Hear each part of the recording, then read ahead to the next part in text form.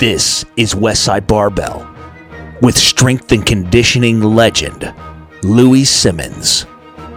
WestsideBarbell.com, the strongest website in the world. Welcome to today's podcast. Today we're talking about facts and fallacies of sprint training.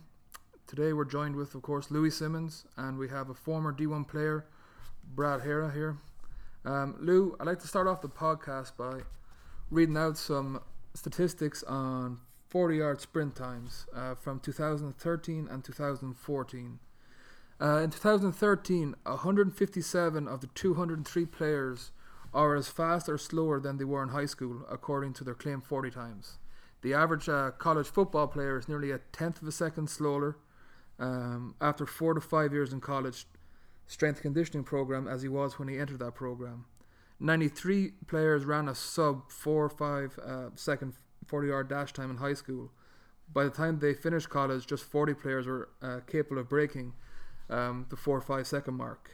In 2014, for the second consecutive year, a comparison was done, and of the 199 players who reported a 40-yard dash time to rival their scouts while in high school, 149 of them are as fast or slower after 3 to 5 years of development of college strength training. The average college football player entering the NFL draft is nearly a tenth of a second slower in the 40-yard dash than he was in high school. So what is, in your opinion, the reason for this, and have you any thoughts? Yes, I have thoughts. Basically, it's poor weight room training. The coaches don't have enough experience truly in the weight room. I realize this by the fact that they're afraid to train the two ends of the spine, the neck and the lower back. That tells me they're afraid. They don't do any deadlifting, which is the greatest, to me, exercise for speed that there is. Many people use this for sprinting, world-class sprinters, so it has to work for football. A second reason, they run them too much. You know, football, if I recall, is 4 plays to make 10 yards. But yet they'll run bleachers, they run gassers, they run miles. And so when you do too much aerobic training, it affects anaerobic abilities. If you oxidize the body, then the muscles don't contract as fast, thus you run slower. During your whole time here at Westside, have you ever trained an NFL athlete for the combine? And if so, what were the results obtained and how did you train them? Yes, I trained about a dozen. I didn't want to, but I was basically forced to. The first one was a 5-year senior from Oklahoma State. He came here weighing 295 pounds. He was 6'5" and ran a 5.440. The agent said if I could take a tenth off, he'll play, and he did. He signed with St. Louis.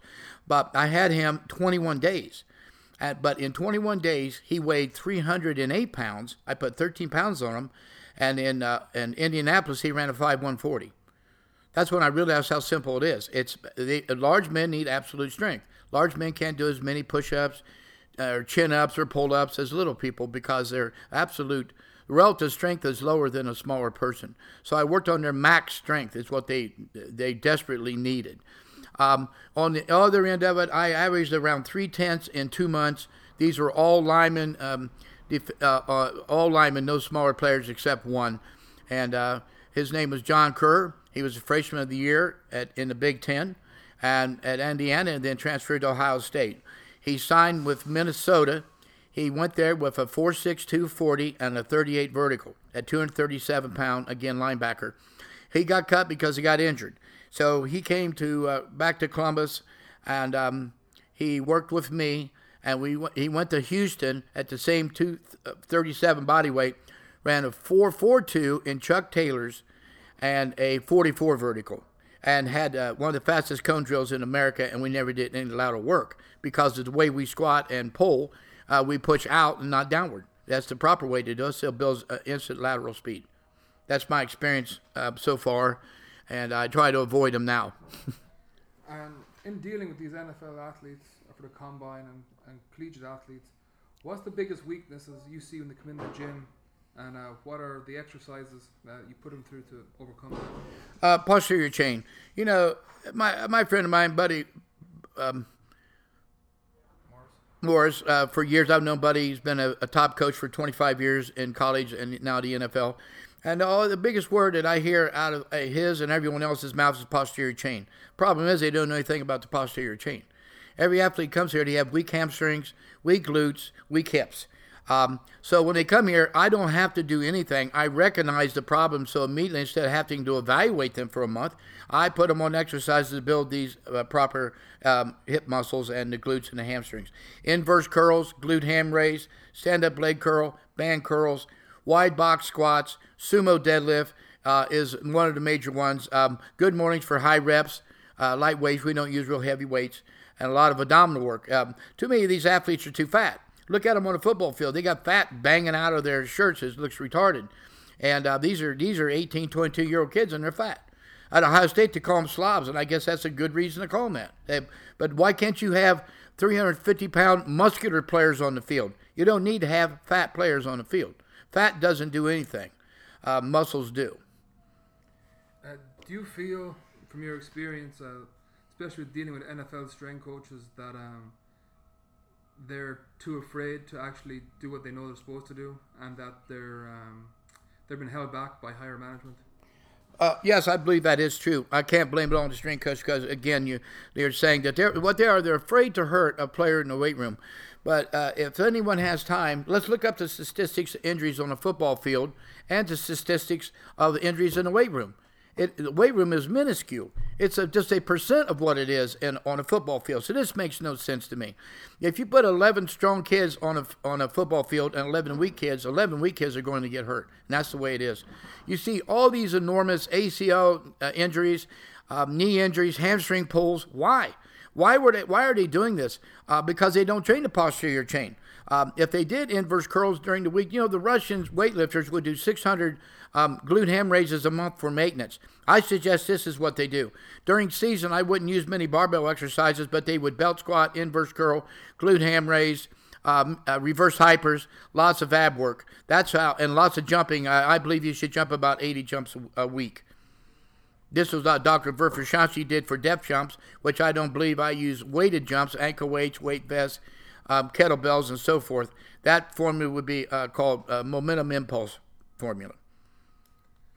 I'd like to bring Brad in here for a second. And Brad, if you could tell us about your experience of training and where you got to, and what are your thoughts on strength and conditioning for sprint training? When I was playing, saw a shift from slower play to more tempo type offenses. So the strength and conditioning had to adapt to it. We'd get into a lot more running, gassers. They cut the times down, but it was still a lot of distance, a lot of 110s. So I just wanted to how would you train for a tempo offense without doing a lot of endurance running? Regardless of distance, even a marathoner must become stronger. If you take a 5K race, and that approximately takes 2,500 steps. If I make a person stronger so their ground force is greater and ground contact less, I can take 1/100th of a second off each step. That would account for 25 seconds in a 5K race. So you had to become stronger. How would I make a quick tempo? I have. My friend Sal Malosi with the Jets was practicing this a long time ago when I told him about it. Basically, if I had a football team, their practice scrimmages would be 40-second rest the first week. The second week, 37.5. The third week, 35. Then I would wave back to 37.5. The next week, 35. The next week, 32.5. Then I'd wave back to 35, go 32.5, 30, 27.5, until I get down to, let's say, an optimal time period between plays of 25 seconds. That's how I would do it. I would use max strength. I watch all this conditions you're talking about, Brad, yet they got to constantly platoon players in and out because they get exhausted. How could that be? I'll tell you how it is. Again, too much aerobic training affects anaerobic. Football is anaerobic. It is a 4 to 7 second play in college, slightly faster in the pro, and then with a 40-second rest. It's interval training. You have to go back out and have dynamic endurance. Every play you have to be as powerful as the first. And this gets me into weight training too. There are a lot of coaches afraid of max effort. I can ask the top coach who reads a lot. He'll tell me max effort is the greatest method of strength training. I 100% agree. And I said, well, Coach, do you do it in the weight room? No. It makes no sense. It's like a boxer telling you everything leads with a jab. So when he gets in a fight, he never uses a jab. It's the same thing.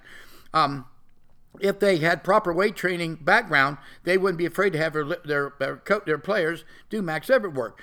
Anyhow, the body shuts itself down. A child could do max effort work. The first time if I asked you, Brad, when you were 8 years old and the girl next door challenged you to a race, did you race 80% or as fast as you could go? You went as fast as you could go. If the girl next door challenged you to a weightlifting contest, did you lift 80% of your best or maxed out? You maxed out. You did not get hurt. When you're younger, even your bones and ligaments and tendons are more pliable. That's why a child can jump out of a tree and not get hurt. But a 6-year-old man jump out of a tree, breaks both legs. Lou, touch on the topic you're talking about.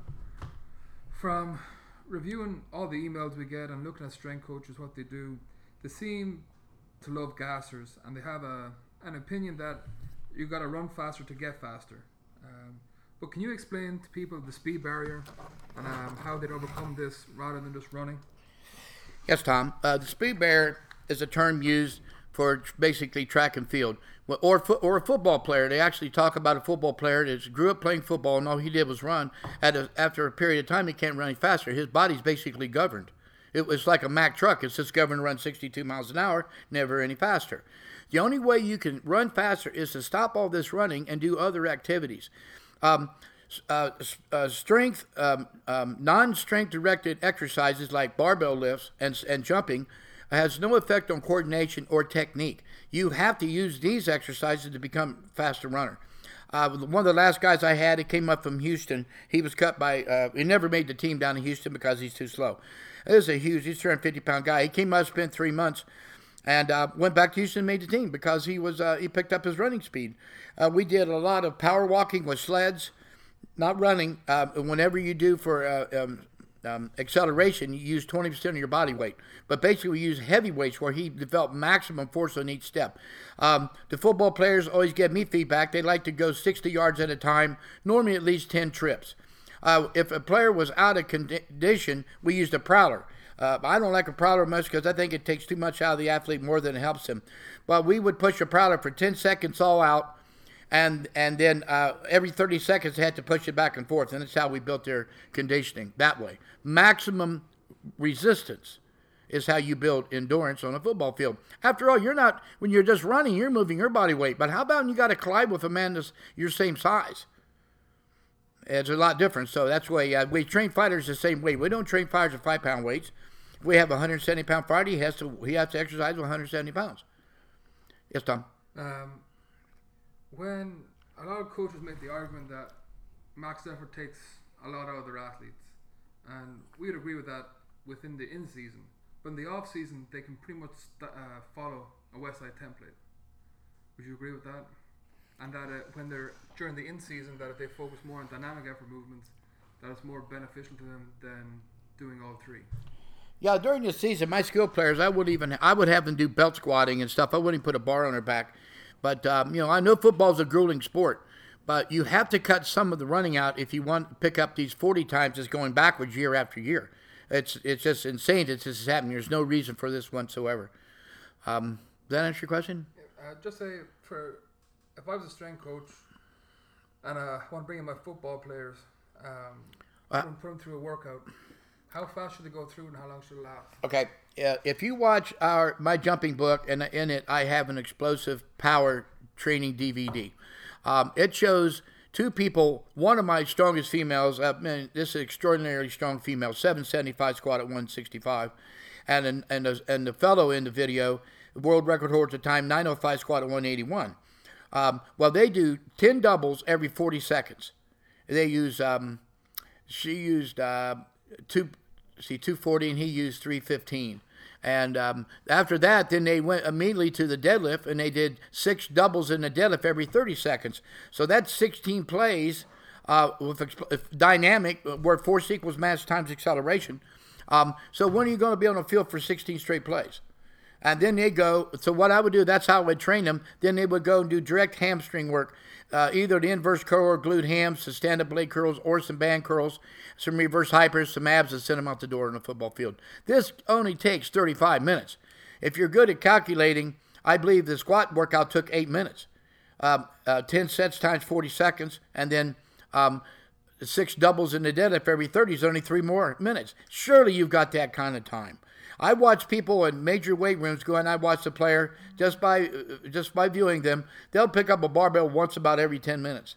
This is ridiculous. One thing I feel really bad about weight training in college, when Brad, when you went on a football field, you had your ankles taped, you had a mouthpiece, you had a helmet or something. But in the weight room, there's no uniform at all. I believe they should wear either Stallman shorts or Drew Brees, something for protection where you have no chance. I've never heard an athlete in my gym. That's one of my big pet peeves. Even track people, because when they leave, they get hurt. This is one of my big pet peeves. If this weight training is so dangerous, how come I don't hurt them? But yet I sent them to a track club, a high-ranked track club, and one of them actually got fat, which makes no sense, and this really aggravates me. To follow on with that, I think that leads into track pretty good. Why is there so many injuries in track and predominantly shin splints and fractures? Overuse. Why did they run so much? Why does 100? If you let's look at Webster's definition of a sprint. If you don't know what it is, it's to run as fast as possible in a short distance. So why do they run miles for a sprint? How much endurance do you need to run 160 meters, 100 meters, or 200 meters? Very minimal. But yet they want to do all this interval work. It's called accumulation cycle. You have accumulation. Then in track and field, it came from basically track and field where you do numerous exercises in the beginning of a season. Then you would cut out a few more directed towards track, and that's called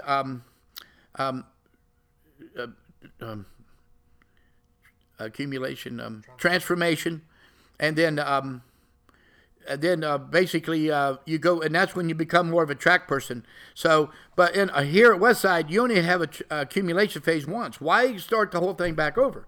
Every year they start the whole program back over, which makes no sense. A friend of mine, I know a lot of fighters, and so these high school wrestlers went to this MMA club up in Detroit. They practice judo, jiu-jitsu, sambo, everything there. And then, so next year, we went back to wrestling, and the coach was amazed because they came back better shape than they left. But that's how you should come back. And the coach asked him how, and he said because they went to the MMA club, and they practiced their art for the whole time between wrestling season. Well, everyone else comes back in their gas. Brad, when you play football your junior year, and you come back your senior, you got to start all over. First thing you do, you actually detrain. They overtrain you, and so you're totally exhausted. And when you get exhausted is when you get hurt. You lose motivation through fatigue. So if you lose motivation or any psychological problems you may have over this, it affects your training ability. So you got to be careful. You need to get in shape, stay in shape. Athletes cannot have time off. They cannot have time off. Students can take vacation. An athlete can never take one. Just by simply changing the exercise or the activities. In recent years, a lot of top football players, they'd actually go to an MMA camp, or they would do some other type of training during the off season. They didn't quit training. They stayed in shape. So, Rice is a good example. The guy played for years because he's always in shape. James Harris is another guy. See this guy on video, this guy's a freak. But he stays a freak. He just ain't a freak during football season. He's a freak all year long. In your opinion, especially the higher level athletes, how long does it take for their training to start regressing if they'd stop? If an athlete would stop training, they'll take a break, how long? 2 weeks.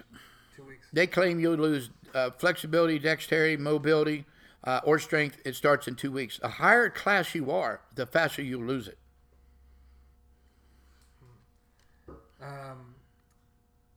Back to training for sprinters. A lot of coaches are so worried about putting weight on their athletes.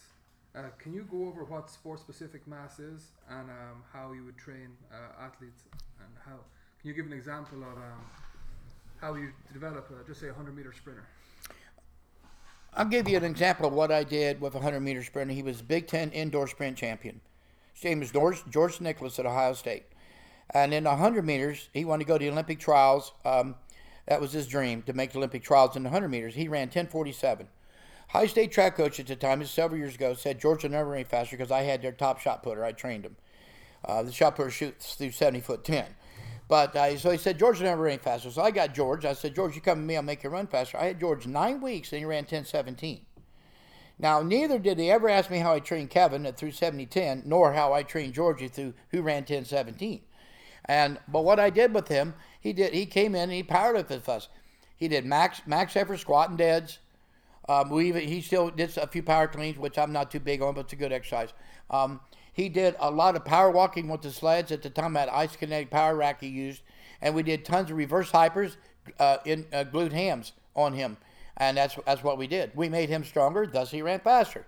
There's only one way a man could run faster after you perfect technique. You have to become stronger and more explosive. Running is not going to do it. Like one of the top authorities on strength overseas said, even a chicken can run if you chop its head off.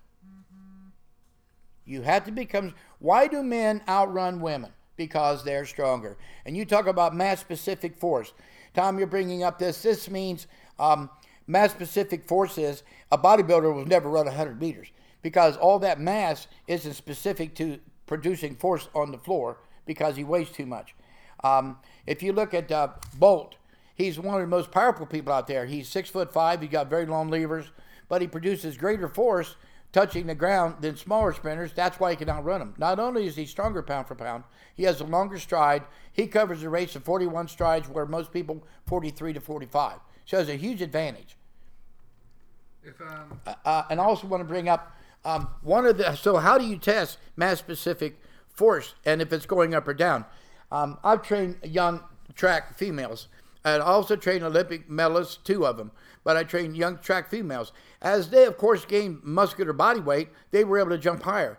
Then I'm in. As long as they're jumping higher, they're producing greater force at that body weight. If they gain weight and jump less, then I know they're slowing down. This goes for any sport, any explosive shorts, like a shot put, any throwing events or sprinting events. If I was a coach, would I be wrong if I look at, just say, someone like Usain Bolt or someone like a top athlete, and I use that as my model to try build my athletes upon that? Is that a good approach to training or not? To do what he did? No, to look at their figure, to look at their body, to have a model athlete and to base, to try if you can shape your athlete into that. That's what I've always done. I had Mo Robinson here, female. I mean, built like a rock. So when girls came in, I remember what Mo looked like. Her glutes, her hamstrings, her abdominals, her upper back. So I always tried to mold my girls into Mo. A model athlete is just that, Tom. Model sprinters, they're all fairly close to the same, you know. NFL linemen are going to be the same dimensions, close to the same height, arm reach, hand size. Tight ends, that's all the same, right? It's all the same. So, yeah, I want to try to stick with the norm. I don't want to get an abnormal person. That's what Bolt is. You bring up a point here, Tom, I want to talk about. Michael Johnson ran straight up and down and choppy steps. That's how the East German women ran years ago. And then Bolt, he's got these enormous body size. So neither one of them are prescribed to be great for the sport. But they're the fastest humans in the world from 100 to 400. So what does that say? They produce greater strength and force than the other people. They apply greater force on the track and minimal ground contact. That's how they do it. And in case you don't know, a top sprinter produces 1,000 pounds of force every time he takes a step. Now, so if even Bolt's taking 41 steps in a race, that's 41,000 pounds.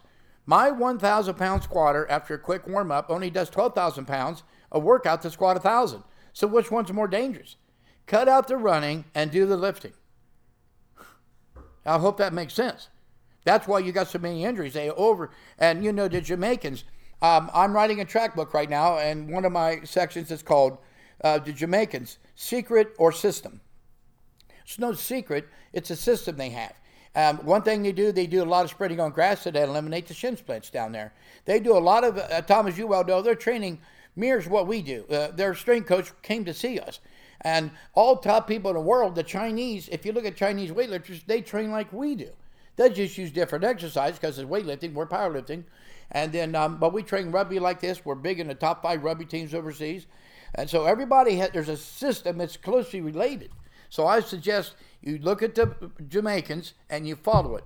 I had one female here, 18 years old, the Jamaican coach, when he was here, she jumped on a 50.5 inch box, and he said he had no female could do that. Well, now she jumped at 18, she jumped on a 55 inch box. My wish is that she could go to Jamaica where she has top flight coaches, and my other girls as well. Because all the power I'm making in the world, they're not putting it to the ground. In the very beginning, if you're going to be good at any sport, I think the Soviet Union led the way in sports. At 10 and 11 years old was the first phase of training. First, you had a 3 years of preparatory, what's called a Rule 3. They did tumbling, played all types of game sports and everything. But at 10 and 11, you started your sport. And then that was 12 and 13, 14 and 15, 16, 17, 18, 19, and 19 to 21, you were polished or you were done. You were heading to the Olympics or, ability to get there, or you were finished. So they took it in 2-year segments, and they gauge you just like in school. As you go from past one grade to the next grade. Over there in sports, they did the very same thing. So if you didn't pass, they held you back. You were gone. Although there were some late bloomers, but for the most part they didn't because their training was too sophisticated. Everyone here in America sets out and they produce a guideline for their child's education. Right? Mom, dad says, send you to college, whatever the heck. But no one does that in sports. It's just random how you run through sports. You got a lot of high school coaches, never played football, don't know anything about it. I never possess to say anything about sports. I don't tell any coach how to coach any sport. But I do know power and strength. I often hear you talk about an American author called Barry Ross. And he wrote a book, I think, Underground Secrets of Running. What he writes about is very similar to what you do, and it's very similar to what the Jamaicans do, and everyone. It seems to be a system. Can you give your thoughts on Barry Ross's book, and would you recommend people would read that? I think it's some of the greatest 86 pages of print that's ever made for a track. He trained Felix, and she was a freshman in high school. She was elite status at every characteristic of sprinting except strength. So she went to Barry Ross. And one of his major exercises he used on her was a deadlift. And as her deadlift grew, her sprinting grew. This is the key to sports. I'm telling you. I like the sumo because it's safe. It's not going to hurt anyone's back. You drive out, you work your glutes, hamstrings, and hips. That's what runs. So let's do it that way. And but the greater deadlifts, if my girls are greater deadlifts, they got the higher they jump. It's easy for me to take a track girl and deadlift 350 pounds. That's easy to do. This is track, not lifter. A lot of people, when they talk about sprint training, they often neglect the upper body. How would you train the upper body for a sprinter, and do you think it's very important? Upper body is very important. You have to have a strong posture. If you lose posture, you slow down. So you cannot lean too much or arch back, or you have to keep a proper lean. Because, Tom, there's two things to overcome when you run. The resistance is two things, air and gravity. So if you have if a coach teaches a person to run properly, they're using gravity to pull them down the track. 90% of the effort to run down a track is to overcome vertical force. Only 10% horizontal. So what does that tell you? I'm all about technique. You need great technique, but you need great force to get your body back, overcome gravity. That's why men outrun women. All you got to do is look at a top sprinter, male or female, and they're built like a rock. Because they are as strong as they look. Ben Johnson, parallel box squat, is 620 for 2 reps at 172. That's a good, for any power lifter, that's good with no gear. I believe he did a 405 bench press too. Yeah, I think he did. And, one thing is what I do for sprinting is excite the central nervous system, and the day of a race, they sometimes don't have him just bench. All I have to do is put you under tremendous strain of any kind. Sometimes my track people worry about it, but they find out no matter what we do, they run faster. So it translates in, you can do extreme workout every 72 hours. Small workouts every 12 or 24. So just remember that. Lou, if we can just go back, and if we start from a child, and he or she wants to develop into a sprinter, and you talk about the 3-year rule, could you give an overview of a life cycle from a child to high school to college to professional? How would you train them? What I would like to see is is have top coaches. You know, the youngest people have to have the best coaches. If you start out wrong, you're going to fail. I've always said that a coach is like a bow, and the athletes are like their arrows. And if the bow is aimed wrong, the arrows or the players will never reach their goal. So you need a great coach, a great technical coach in the beginning, and a well-versed weight training coach. And first of all, it would be sled dragging, push-ups, calisthenics, games like where to keep from being bored, volleyball, swimming, basketball, softball, all these types of sports. It's undirected, even soccer, where it's undirected sport. The directions are undirected, where they become coordinated in all aspects of their body, being able to control their whole body. And, I look at soccer as kind of a crazy sport, but I'm amazed at the things they can do in another way. So they would do that, a lot of game playing where they learn competition.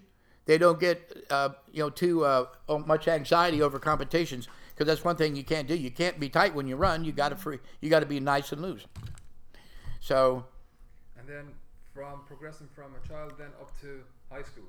Okay, well, one thing I would do, they can start lifting weights at 10 years old. What I did with two wrestlers who became, at 10 years old, they would pull a sled up to 1.25 miles in one workout. Lower body and upper body combined. These are 10-year-old wrestlers, about 110 pounds. And so we use optimal weights on the sled, 25 pounds, 45 pounds, sometimes 70 pounds. But they became good high school wrestlers, went into college, and now they're both coaches. And so they use a lot of conditioning with the sleds to do that. All you got to do, Tom, is look at any old Soviet books, and what do you see in all these books? Sled pulling. Pull sleds. And you can, and as you well know, because you train fighters, a lot of upper body with sled work. We do a lot of things. I make them walk on tires, a lot of things like fighters do. Walking on soft surface or running in sand will build strong muscles. Running on hard surface will build ligaments and tendons for more kinetic energy. So you have to do them both. But stay in a lot of soft stuff. When would you start implementing maximum effort deadlifts, squats into their training? Well, I would start them young. I would start them at maybe 13 years old. I would start pushing them up, because they're going to give out. If they're going to pull weight and it gets heavy, they just stop pulling. Again, like I said, a young child pulls as much as he can. You never see him get hurt. Their body will shut down. That's what the Golgi tendon does. It's in your body to shut down. Child's not going to. Someone come over, one of the fighters come over and start choking me. I'm going to tap real fast. They'll sit in there for, Tom, for 2 minutes and get away. Me, I'm tapping. So that's my instinct to tap. The human body has an instinct to stop if it feels like it's going to get damaged. And you think it's very important to try and inhibit this at a young age so it betters your training as you get older? Yes, that's why I like jumps. I do not like vertical jump. Vertical jump's just a test. If I want to build jumps, I make them jump on boxes and hard boxes. My girls jump on hard boxes. Come on, guys. If you scratch your shin, the world's not going to end. So you jump on hard boxes because people are afraid to jump up on boxes. And I can break inhibitions by making them jump on those boxes. But then again, you only want to try to max out maybe once a month. 3 out of the 4 workouts are weighted resistance. It's shown in my jump books. Like all types of kettlebells, weight vests, ankle weights, and combinations of everything. And that's how we get. One of our interns has jumped on a 63.5. And what's the volume for jumping for an athlete? I followed Verkhoshansky's guidelines on depth jumps, although we just jump up, of 40 twice a week for most people. Super athlete, if I had a tremendous male athlete here, that's ran track for 5-6 years at a high level, then he could maybe do 120. And, optimal. Remember, listeners, one word, optimal. Not minimal. That's going to get you nowhere. Maximal all the time, which most coaches do, and that's why your athletes are worn out and tired. Train optimally. It's very interesting that you talk about Verkhoshansky's depth jumps and how you don't do them anymore. Can you tell the listeners why that is and why you think jumping up onto a box is more pertinent to sports than doing depth jumps? Well, one of my track ladies left here with no injuries at all, went to a major school, and ended up getting hairline fractures of the shins. It ruined her track career for that year. This is devastating to a young athlete, in my view. Actually had to transfer schools, and now she's doing great where she's got greater coaches. And but if you take a bottle and I hold her 3 feet off the ground and let it go, it's going to break when it hits the ground. but yet I can use the same amount of force in reverse, force the bottle upward, land on the table with hardly any force at all, and land softly. When you do jumps, they say land softly. So it's called momentum impulse. It's a calculation I talk about in my books, and but I would rather put the force on the ground and get up onto the box than land, because all you gotta do, there's an old saying: it's not the fall, it's the landing that kills you. So they're very dangerous. Even Verkhoshansky said they're dangerous. I noticed that a lot of people will put in depth jumps within the workouts. They'll do squats, and then they'll go on and do depth jumps. But I do believe from reading his books, they were workouting themselves. They were workouting themselves. When you do depth jumps, you have to cut out the squats and pulls. And the reason I always stayed away from them, because no one ever told me how many squats and pulls to cut out. And Tom, you bring up a good example, too, of depth jumps. When an elite athlete at about 30 inches, if he jumps off a box and lands, and they do this, and I'm okay with this, you need to be able to squat 2 times body weight before you do any depth jumps, period. But if you jump down, that's going to build explosive power. When you start getting on a high box, 42, over a meter, 42 and up, it builds absolute strength. The reason is when you jump off a small box and land, the optimization phase is much quicker. It builds explosive power. When you jump off a high box, time the body reverses itself and springs back up, it builds absolute strength. And how would you incorporate bounding into your jumping program? Would you have a particular height of a box that they jump up and down and jump up onto another box again? Yeah, we normally use about 30. We jump down, and a lot of it we jump down in the foam and up onto the second box. And again, it's less impact. It builds strong muscles. We have a belt squat. We live in a belt squat, as you well know. If we put it in a belt squat and put soft plyo mats in there, and they do on there, it builds the muscles. If we get them in there and they run in place on a hard surface, it builds the ligaments and tendons. So we got to do both, but we try to build, strong muscles. I mean, in track, everywhere you go, you run. You don't even walk back. You run. They want you to run back. On a football field, you never, the thing about max effort, I'm going to ask you, Brad, on a football field, if you didn't put out max effort on a play, well, you're not sitting on the bench. Right. It's max effort. Every play on a football field is max effort. And you're in a sprint. Every time you sprint, you're running max effort. So why can't you do it for barbell? I don't understand it. I do know why, because they don't know what good form is. Everyone always asks me, like for football, why do you squat them wide? You don't play football out there. Well, you don't squat on a football field anyhow. But if you're going to waste your time, or I think invest your time squatting for football or any sport, use a wide stance. It builds the hips, the glutes, and the hamstrings, muscles that you do not touch when you're using a normal stance. And Olympic squatting is absolutely pathetically terrible for you. Every person that come here, I had 2 coaches come, they couldn't squat 95 pounds down to a box about 4 in the last 6 inches because they're Olympic lifters. They have no glutes. They have no hamstrings. It's pathetic. It's Olympic lifting, unfortunately, is the worst sport in America for getting in the Olympics. We have no one can get on A team. So I don't know why football follows it. You think it's a golf match. Football is a rock concert. Powerlifting's a rock concert. I want my people to squat and deadlift, not Olympic lift, because it's a waste. It's actually too fast. To produce force, things can be too fast. Object of fast velocity produce small force. So it doesn't do any good to do a lot of light power cleans. It's not going to work. It's better to use the same percent in the deadlift. 70%, 80%. You'll lift the bar, and the first pull is the same anyhow, but you lose some more weight, you get way stronger. So, if we go back a little bit, the younger you are, you start broad and you start narrowing in. You get towards high school, then you're going to move into college to pro.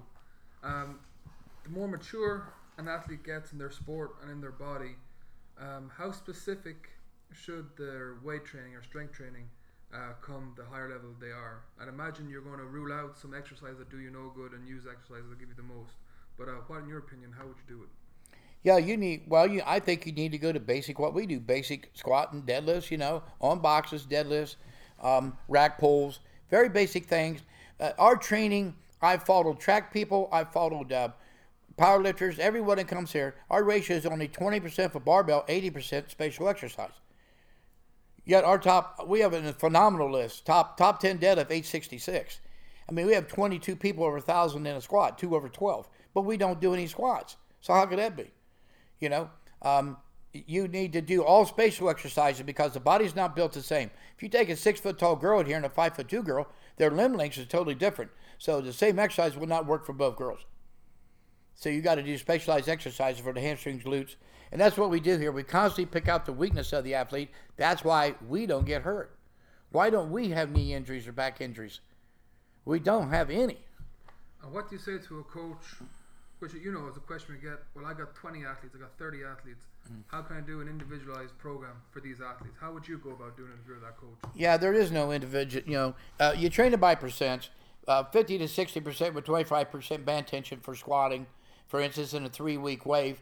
And if I had a lot of athletes, I've told this before, they said, well, how can I run that many through? Have half of them do lower body and the other half do the upper body. The next workout, switch them. You don't have to have them all in your power rack squatting. Just have half of them. There's no rhyme or reason. You don't have to. It's not like us where it has to be time for a weekend contest. It doesn't matter. Weights are weights. It doesn't matter what they do. So that you could just have half your club benching or overhead pressing and the other half squatting or deadlifting. So, you can run it easy like that. Short rest periods. How many days per week should one train the sprints? Would you think? And if you're going to split it up between strength conditioning and sprint training, how many times a week do you think should be done? What's optimal, in your opinion? I'm thinking 8 to 10 if you want to add weights and sprinting combined. I'm thinking 8 to 10. You can do a maximum workout every 72 hours. So if I did 4 weight programs a week, 2 for max effort and 2 for dynamic. And remember, folks, max effort workout is actually the easy one because it's low volume. You work up as fast as you can to a top weight and you get out. You do a little bit of system work and you're going. It's a dynamic workout that's where all the volume is. If you're a 600-pound squatter, you have to do 7,200 pounds of squats. You have to do basically 360 for 12 doubles, and so that adds up to 7,200 pounds. But if you worked up to a 600-pound max squat, you might only handle 3,000 pounds to get there. So if you look at it like that, see, the max effort's actually easier on you.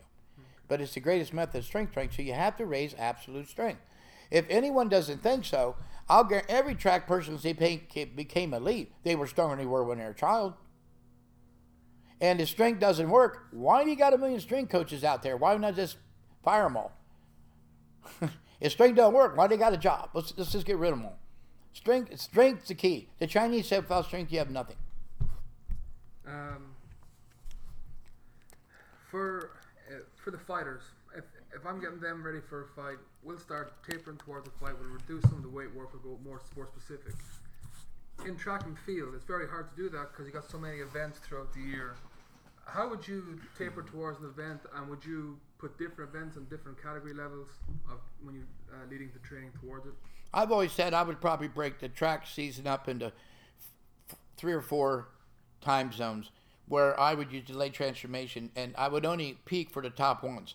Everyone peaks at the end for the nationals, the worlds, but I would let even during the year. You know what? Why do you only try to break a world record one time a year? It doesn't make any sense. But we can break in my sport. We break world records all the time. It doesn't matter if it's January, July, December. It doesn't matter. So, why not? They start to taper and they do this easy training. All this base work. What's it doing? It's not doing anything. It's building aerobic conditioning. But if you're even a marathoner, you're going to have to do strength work. Frank Schroeder, every time he ran faster, he was able to do more squats with 100 pounds, more repetitions. And just think about a marathoner. Even a marathoner has to sprint to the finish line sometimes. So you have to have everything. You have to have all different types of strengths. You need to read books and find out about fatigue, endurance, what happens, what's the signs of fatigue. Lack of motivation, illness, things like this. So you need to see if your players are over fatigued. I've seen players go to the hospital. I've seen football players go to the hospital a couple years ago, and I've seen track girls go to the hospital a couple years ago from overtraining. All you have to do, the simplest thing, they've got a mega weight machine that cost years ago is like $34,000. I proved a thing. I maxed out down in Columbus on a Friday and went to Cleveland on Monday, 3 days later, and my central nervous system was fine. Just like I told them it would be, but they paid $34,000. All you need is a hand odometer where you squeeze, and if you're able to keep the same kilogram force, then you're not overtrained. If my track girl came in and she was 2 kilograms off, I know I need to cut her training back and check her heart rate and check her blood pressure. When those are normal, then training can resume. If she can't sleep, you know you're overtraining them. Anxiety, got to slow them down.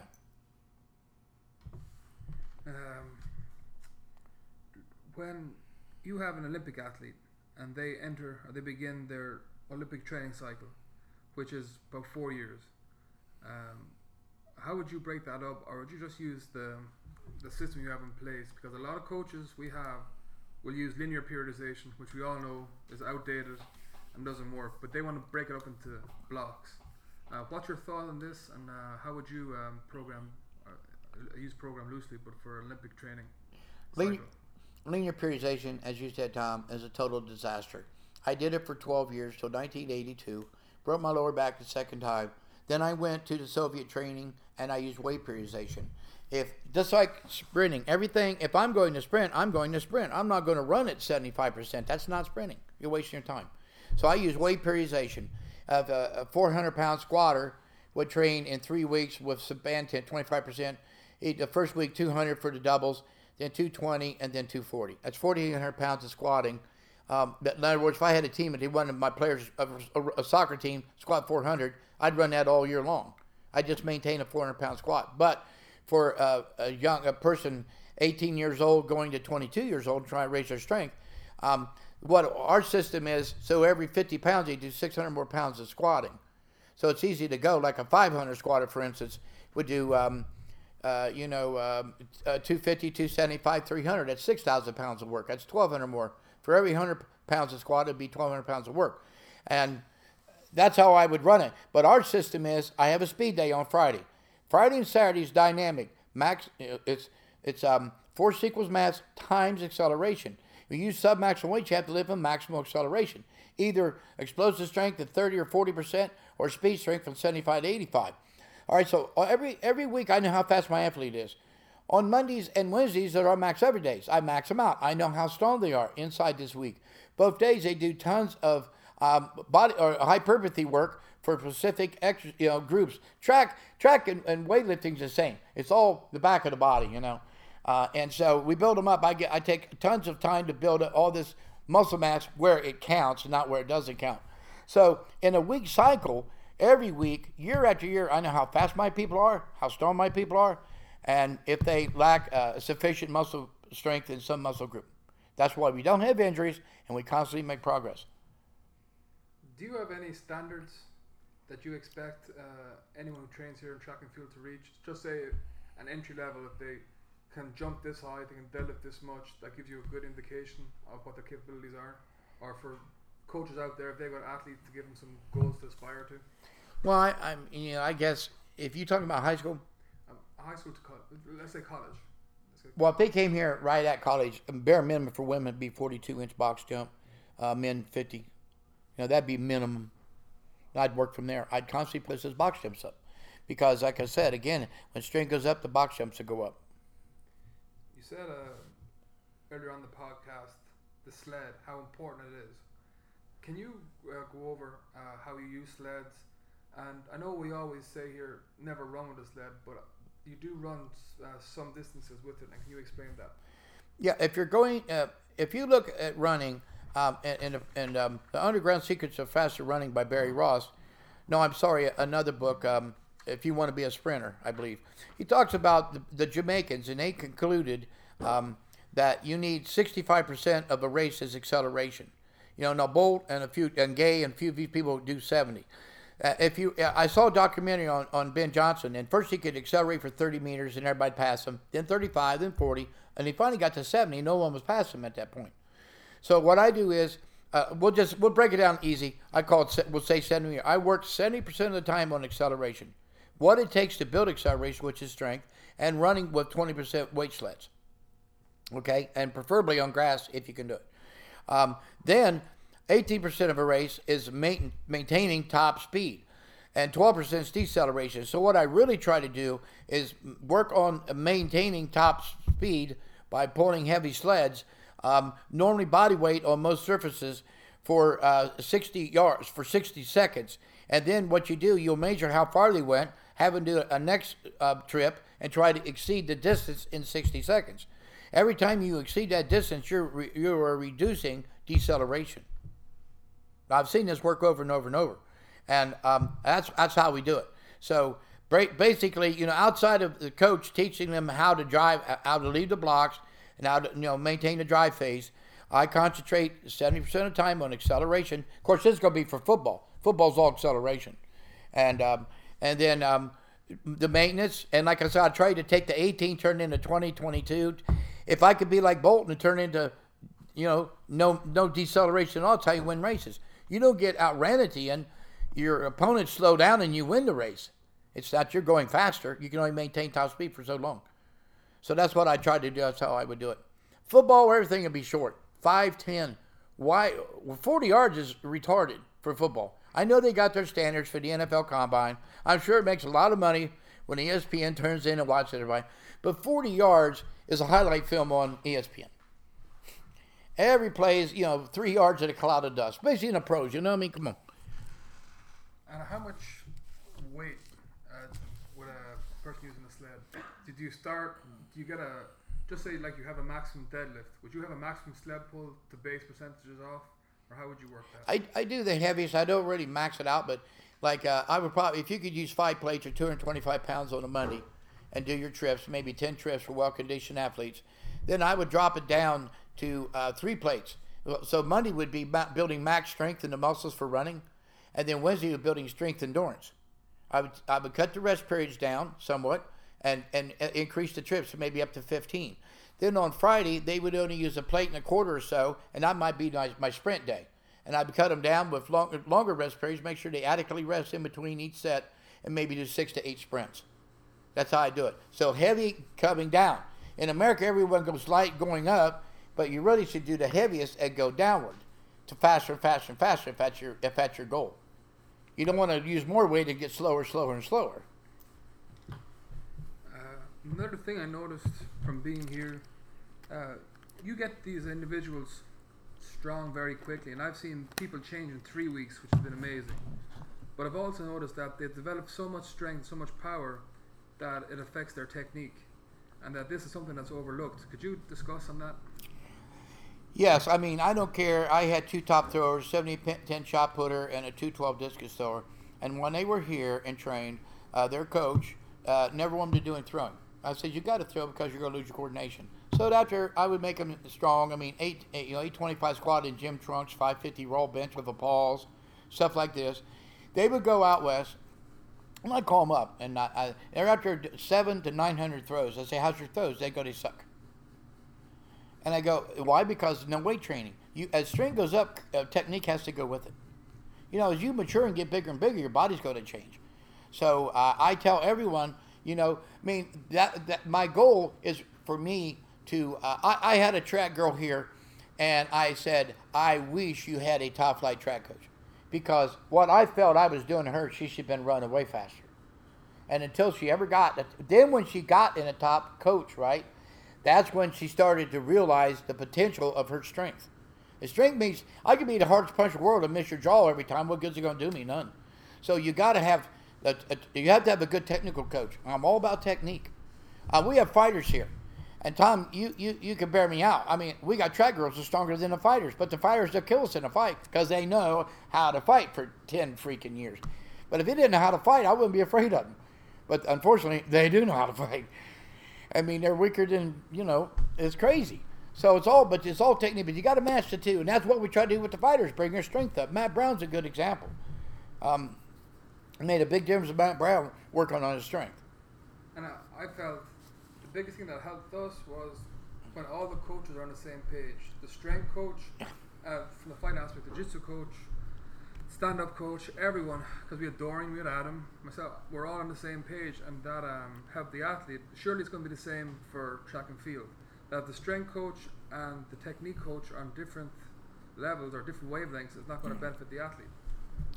I know a lot of times, I heard this in high school, a lot of fathers call me and vent their frustrations, and then it goes on and on and on because they'll get a kid, strongest kid on the team by far, that trains West Side. They'll go to school, and then instead of staying at home and training with the dad, they want to train with the team, and then they get weaker and weaker and weaker. It doesn't make any sense. It's a lot of jealousy. Like I said, I've told people, please get a good coach, for your sport. I never said, I know the basics of a lot of things, but I don't know the true meaning of running. It takes a top running expert. And then, but Dr. Romanoff is a renowned running expert. He went to every school in the Soviet Union you go to. And Dr. Romanoff said to me, he said, if he had a sprinter, I could make him go faster because I could make him stronger. I also said, if I had a sprinter, he could make him go faster because he's technically sound. You need both. If anyone thinks you know weights better than us, they're just absolutely crazy. Because we broke well over 100 world records, men and women. We dominate. We know weights. I know power. I mean, it's evident by just occasionally having people come here and jump on the 63.5 inch box. As an intern, bring me 10 athletes. I'll jump on the 70. Bring me 10 athletes. Well, what I think is crazy is when you look through the data, and anyone can go out there and Google through this, but you look at Bud winners, you look at Charlie Francis, you look at is it who's the trainer for Jamaica? Glenn Mills. Louis. There's all common denominators of the way they all train. Dipko or what? The Russian. Valentin Decoul. Yep. All these people. If you look at it, just goes down to that. There's two ways to train. There's correctly and incorrectly, and that's it. And I think it's crazy that there's so many similarities, but it all comes back to the Soviets. That Glenn Mills spent, I think, 3 to 6 months down in Mexico in the 80s learning from the Soviet coast. Brought that over. Bud Winners went over to Jamaica with all this. So I think I've studied it for 33 years. And still to this day, people don't read it. They don't read these books. Yeah. Have you any books that you recommend people to read, or any authors? I think a few books. Underground Secrets of Running Faster by Barry Ross. It's a very inexpensive book, and it's full of knowledge.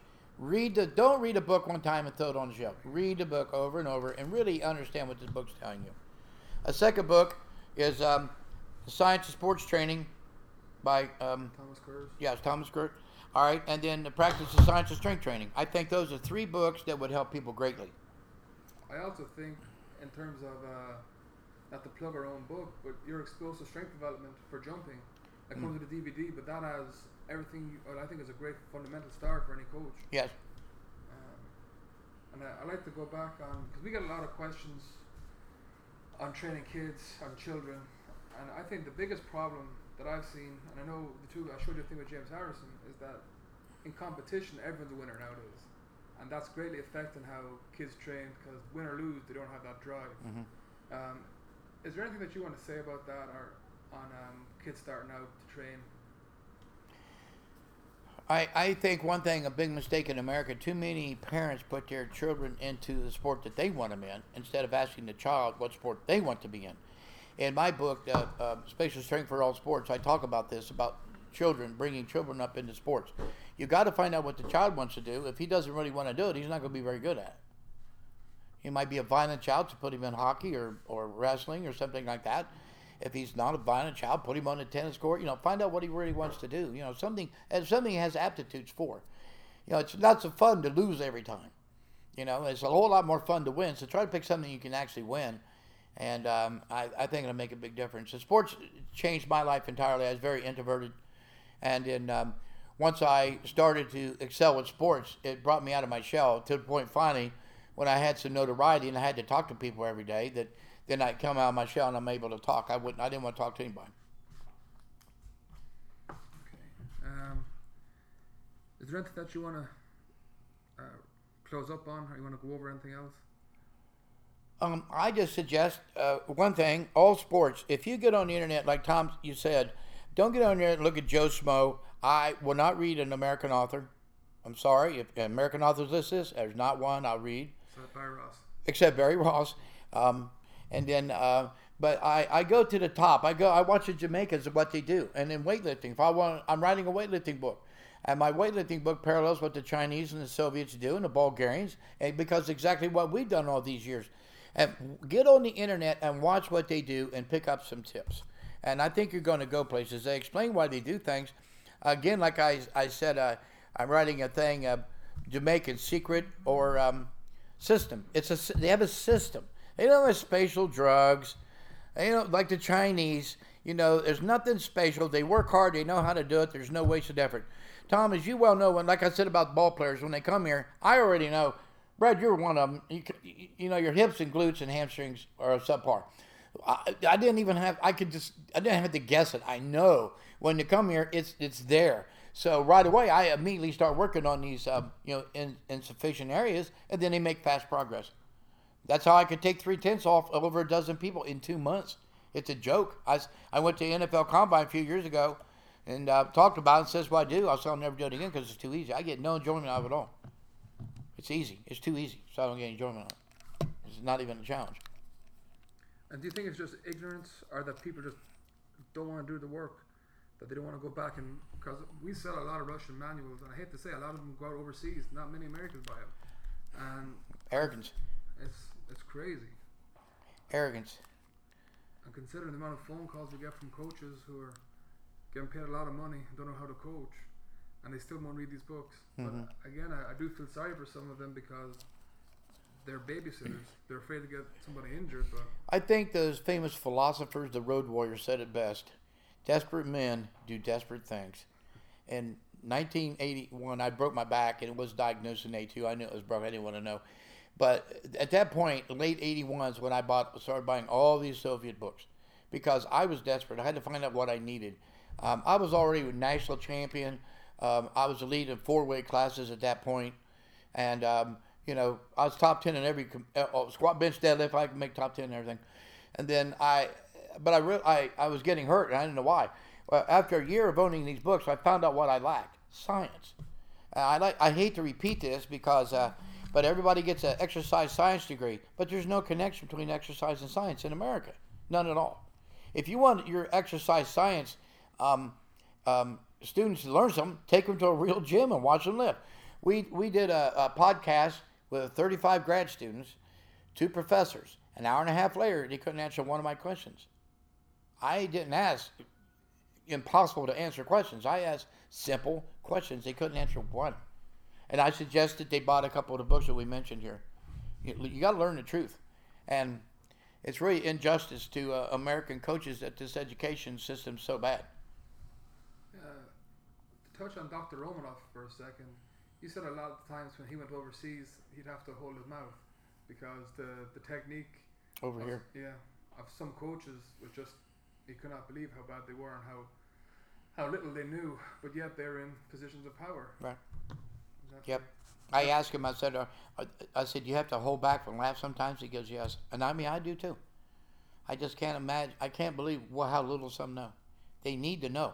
And you know what? They can get mad at me, but you know what you owe to? You owe to your athletes. A coach has to, he has to be the supreme being. If I've got a supreme athlete, then I have to get busy. And Tom, you well know this. You see, some of the guys are tremendously strong here. To get them there, we have to have advanced methods. If you've already seen advanced methods in 5 years that you come, we constantly come up with something new. And we're coming up with a new product line called the Static Dynamic Developer. It will revolutionize strength training in the world. And we always are on the top of something new. Because if you want to get higher, you've got to use better ways to do it. As you said, the answer is always within the gym. That's right. And that's why you got to take and break it down. And that's what a lot of people don't do. Someone goes wrong or something happens, they don't break down, well, where did it go wrong, how are we going to fix it? They just move forward without fixing anything. And that's how their next athlete gets hurt. Mm-hmm. There's just too many injuries, in the NFL. There's just too many injuries, non-contact injuries. It doesn't that means they're weak. That's why you get non-contact injuries. The big problem is too, a lot of athletes become strength coaches. True. And when they only know what made them strong, and that's what they think everyone else should do. Yeah. That's a huge problem. A lot of ex-football players become strength coaches, and they just got a minimum amount of weight training. Sure, I don't think people understand how complicated strength is. They think it's a simple term, strength. Well, you have many strengths. Explosive strength, speed strength, strength endurance, dynamic endurance. You have so many strengths, and you have to learn them all, depending on what your sport is. I had the third best Olympic triathlete female in America here. So that's a long way from squatting and deadlifting when you're running 13.5 miles of swimming and all that. and she constantly made faster progress. So it just you got to learn all. You got to learn it all. That's my job. Every day I read. Every day. I'm 68 years old. I'll never stop learning. When I quit learning, I'll shut the gym down. If I got one person to come here, my dream is to get them an Olympic platform if they're in sport, or world record if they're in our sport. That's all I care about. I don't care about lesser people. Okay. I think that's it, unless you have anything else to add. Okay. I'd like to thank Brad, thank Louis. This is the Westside Barbell Podcast, and we'll be back to you next week. This is Westside Barbell with strength and conditioning legend, Louis Simmons. WestsideBarbell.com, the strongest website in the world.